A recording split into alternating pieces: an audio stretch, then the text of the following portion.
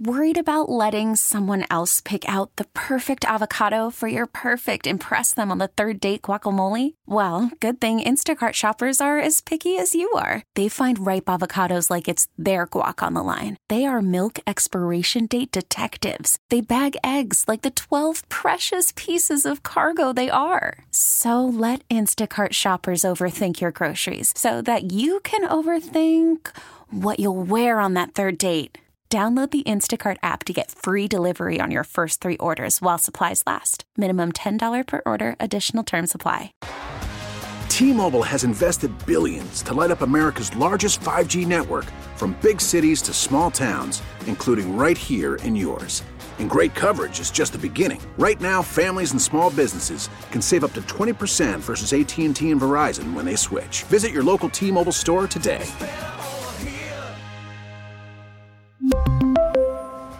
Plan savings with 3 lines of T-Mobile Essentials versus comparable available plans. Plan features and taxes and fees may vary.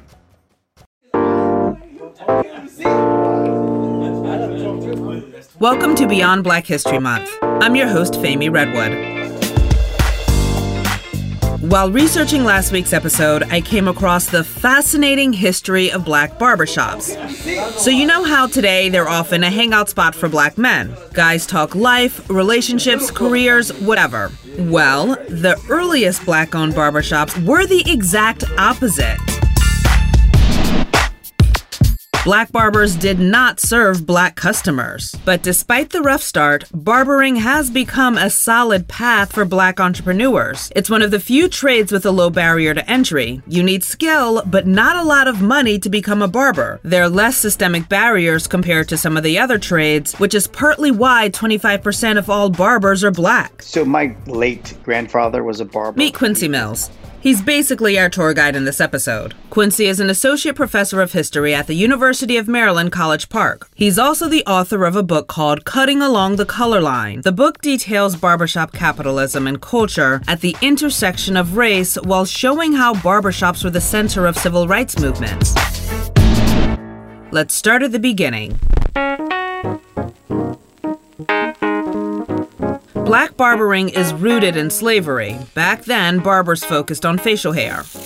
Black men became barbers as enslaved people. The enslavers wanted a body servant. They wanted someone to groom them and to wait on them in certain kinds of ways. And so they would often tap one of their enslaved to sort of do that work. During times of economic downturn in the plantation economy, they would often hire out their enslaved in the city, particularly enslaved folk who were skilled. They would hire them out in the city to earn money. Half of that, some of that money they could keep. The other part of it, they would have to give to the enslaver. Some black barbers were free men. Free black barbers would take on enslaved barbers, train them, and have them work in the shop on their own time. This obviously gave those enslaved barbers a sense of mobility, sense of freedom from the plantation.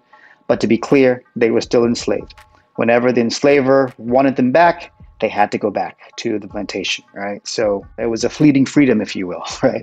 A quasi-freedom, but obviously free is free. There's no middle ground here. All of this creates an interesting dynamic, to say the least. Because what would compel a white man to sit in a barber's chair with an enslaved or free black barber standing over them with a straight razor? Why would they even trust the barber to do that? Well, they had to believe in the fantasies of black inferiority. They had to believe that these black barbers were, quite frankly, incapable of striking violence against them. They had to believe this fantasy. That drive to have a black servant was of more value to them than the thought of losing their life. American-born white men had no interest in working as barbers because they associated it with slave labor. In their minds, if it's work that enslaved folk are doing, then it must be unskilled, because those enslaved folk, they're not smart enough to do skilled work. So as a white man, I'm not going to be a barber because that's beneath me. Immigrant white men, specifically those who were German and Irish, felt differently. They had been barbers in the old country, so they had no hang-up. They understood, right? They understood the opportunity, right? They understood the industry, the field. Native white men, not so much. So barbers in the North, white and immigrants. Barbers in the South, black. And there's a strong possibility that some of these shops in the South were part of the Underground Railroad. There's small evidence that when the lights turned out and the closed sign went on, that maybe there was something happening outside of normal business hours. There's a couple of pieces of evidence to indicate that during slavery, there were barbers who would house African Americans who were fleeing slavery, and they just needed a spot to rest overnight, but they'd have to be gone by the morning when they opened the shop door. So I think there was more happening that, frankly, the record just doesn't fully flesh out, the record being the archive.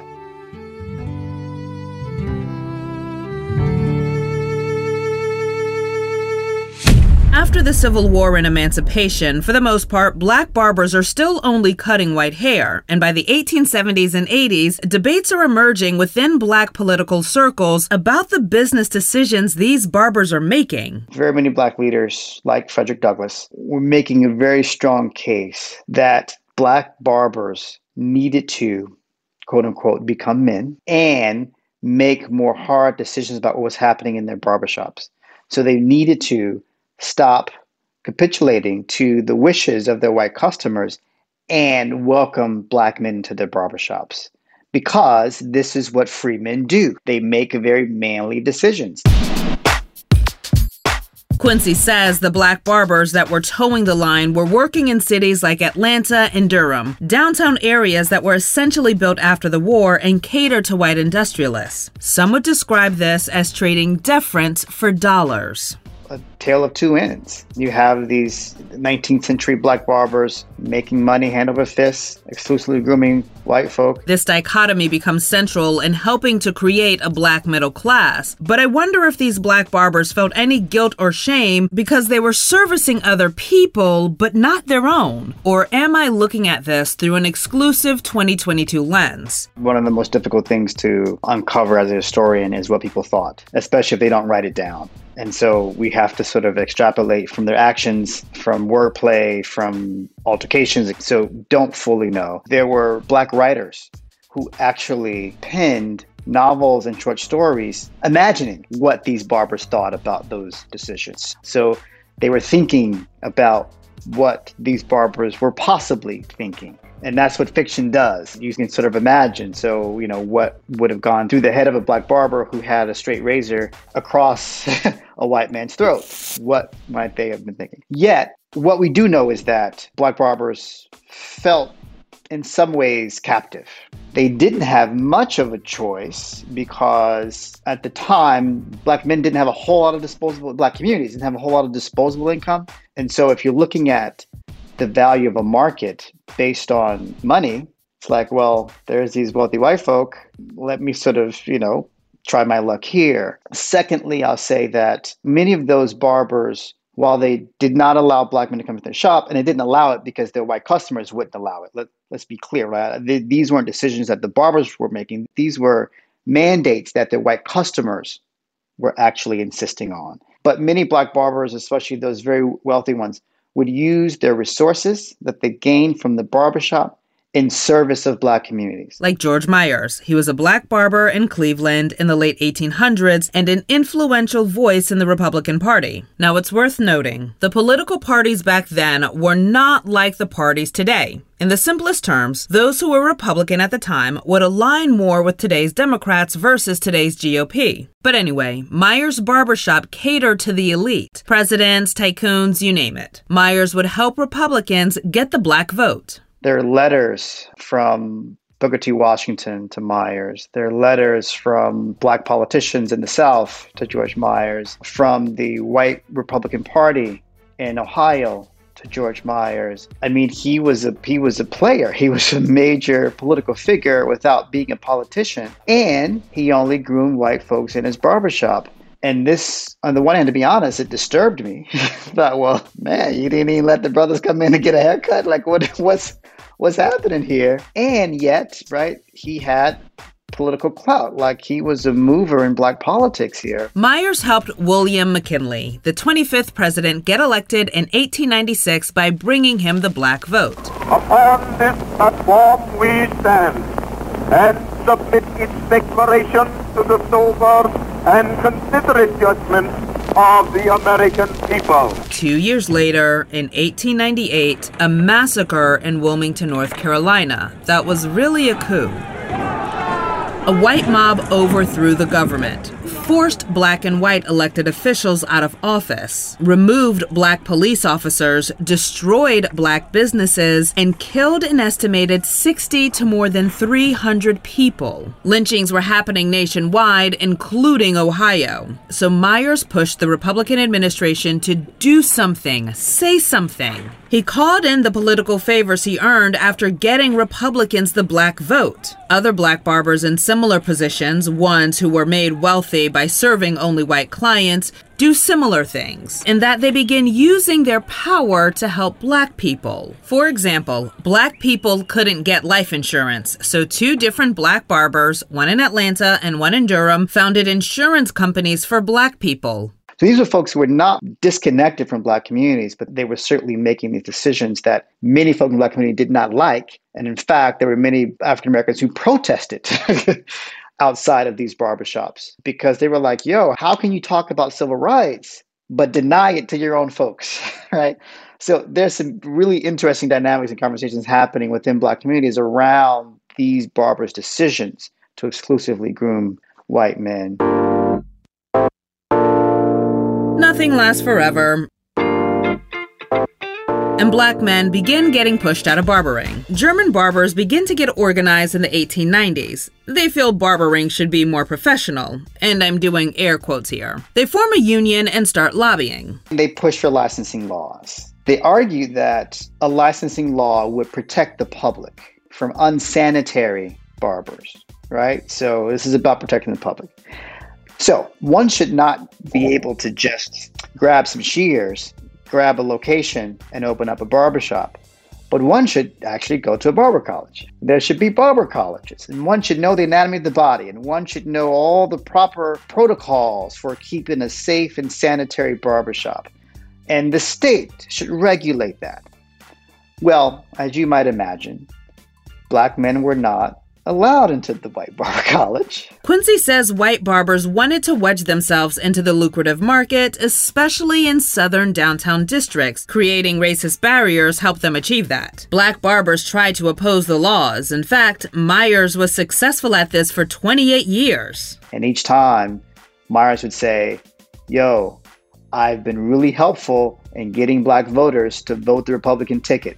If you let this law pass, we will not forget it. Technology also played a role into black men being pushed out of the field. In 1903, Gillette introduced the first safety razor. Men could now shave at home. This new tech and licensing laws re-skilled barbers. Quincy says whereas white men thought cutting facial hair was effeminate, cutting hair on top of the head, well, that was a manly job. But there's another shift. There's a new generation of black men entering barbering. This generation had been born after the Civil War and had come of age in the 1890s. They wanted to open barbershops in black communities to work with black folk. In addition, Jim Crow is on the rise, and it's harder for black men to find a space in downtown business districts. Black communities are now turning inward to support each other. All of these factors are working together to shift black barbers from downtown business districts to black neighborhoods and communities.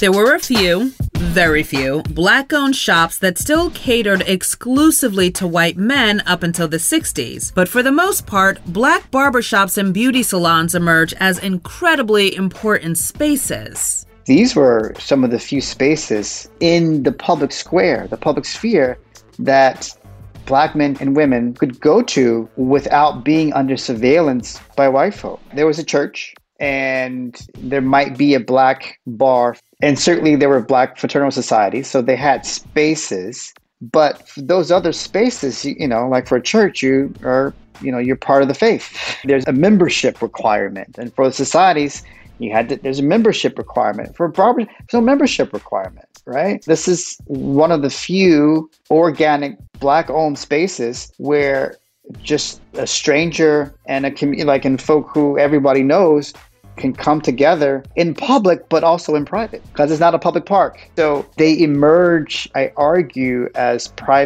Black private spaces in the public sphere. Like during the Depression, these shops gave unemployed people a place to hang out and talk with others struggling to find work. We now enter the Civil Rights era, where arguably the most important institution for organizing is the church. Black preachers had a flock of hundreds or thousands of people in their congregation, but barbershops also became an organic organizing space. Why? Because barbers and beauticians, they also had a congregation. Smaller congregation than in the church, but they had a committed group of folk who regularly came in to talk, to get their haircut, to get shaved, etc. They would often cut 1 or 2 generations of folk in the same family. Because shops were Black-owned, they had an economic autonomy that allowed them to open up their spaces to civil rights groups to hold direct action meetings or voter registration, things that would have been incredibly dangerous for Black families in the South to do in their homes. The barbershop was also a place where some men came into consciousness. This is the first time in the country that Negroes will be organized for their own political interest. Like the political activist Stokely Carmichael. His Trinidadian dad tried to take him to an Irish barbershop in the Bronx, but the barber wouldn't cut his hair. They had to instead go to a shop in Harlem. Carmichael wrote that he learned about things like the Brown decision at the barbershop. Some barbers even mandated customers go vote. This one barber in Richmond, Virginia had a sign that said, if you don't register to vote, don't talk politics in here. Quincy says these spaces were not inherently democratic. They were what the barber allowed them to be. And so a barbershop could be exceptionally homophobic if indeed the barber doesn't step in to say, no, that's not how we're going to do it here. A barbershop could be exceptionally sexist. Less the barber, I think more barbers are active in saying that's not how we're going to do it here. What is the future of barbering, especially after COVID brought some changes to the industry? That answer after this quick break. Welcome back to Beyond Black History Month. I'm your host, Femi Redwood. In the same way barbering changed throughout time, it's Worried about letting someone else pick out the perfect avocado for your perfect impress them on the third date guacamole? Well, good thing Instacart shoppers are as picky as you are. They find ripe avocados like it's their guac on the line. They are milk expiration date detectives. They bag eggs like the 12 precious pieces of cargo they are. So let Instacart shoppers overthink your groceries so that you can overthink what you'll wear on that third date.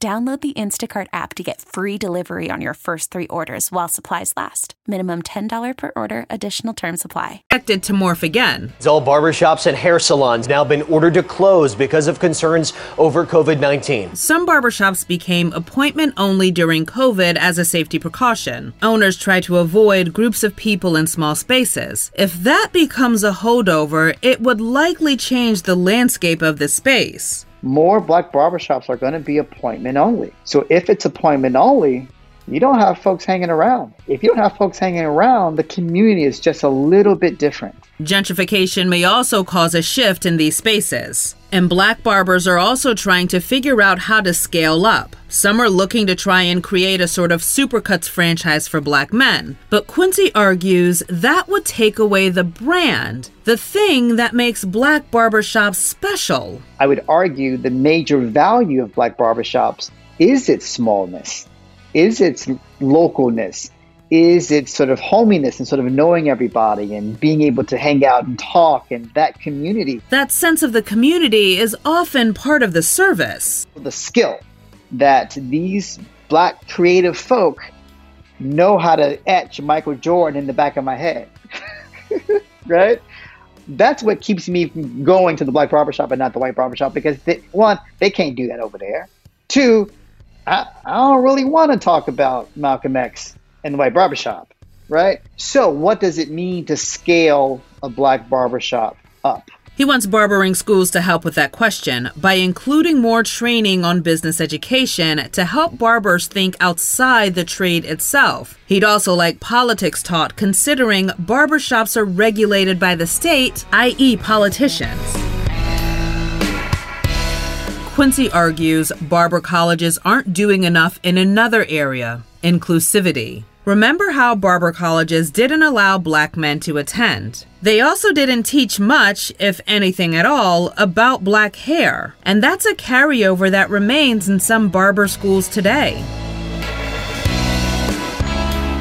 In New York, for example, part of the exam includes a practical test where a student has to cut someone's hair. They use shears or scissors for that test. Well, we know that black people have a range of hair types, from straight to curly to tightly coiled, right? We got it all. However, what we also know is that in most black barbershops, they use the clippers more often than they use the scissors, although they use both, and they know how to use both, but they use the clippers. And so what does it mean that on the practical exam, they don't have to practice with the clippers? What does it mean that white barbers, who may likely, right, cater to other white folk with straight hair, what does it mean that they don't get practice using clippers? What does it mean for that black man who goes into that white barbershop saying, hey, can I get a haircut? What's the barber going to say? Well, I don't know how to cut your hair, which is what they said in the 1950s and 1960s, right? I don't know. No, you should know because you're going to school for it.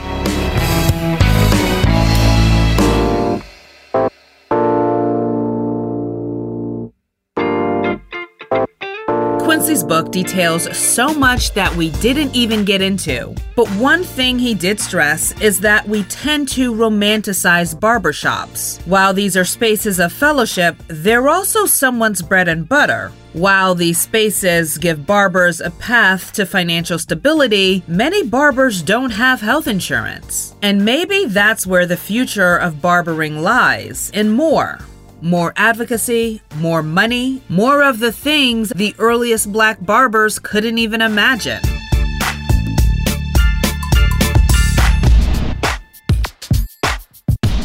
Thanks so much for listening. If you're enjoying our Beyond Black History Month series, please subscribe to our podcast. We're basically everywhere: Spotify, Apple, Stitcher, Google, Amazon, and on the Odyssey app. Also, please rate and review our podcast. Beyond Black History Month is a production of WCBS News Radio 880 and 1010 Winds. Special thanks to producers Dempsey Pillot, Jill Webb, and Andy Egan Thorpe. Tim Shoud is the WCBS 880 brand manager, Ben Meverak is a 1010 Winds brand manager, and I'm Fahmy Redwood. Thanks for listening.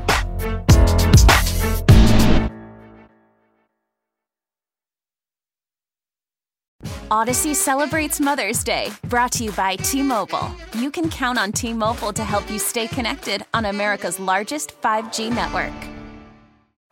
Baseball is in full swing. NBA playoffs are heating up, and your NFL team is gearing up for training camp. Listen to the latest on the teams you love here on the Odyssey app. The biggest sports radio stations in the country, providing unrivaled local coverage of their teams, all in one place. Exclusive interviews with players, coaches, and team executives, streaming live and always available on demand. Stay in the know with your favorite teams right here on the Odyssey app.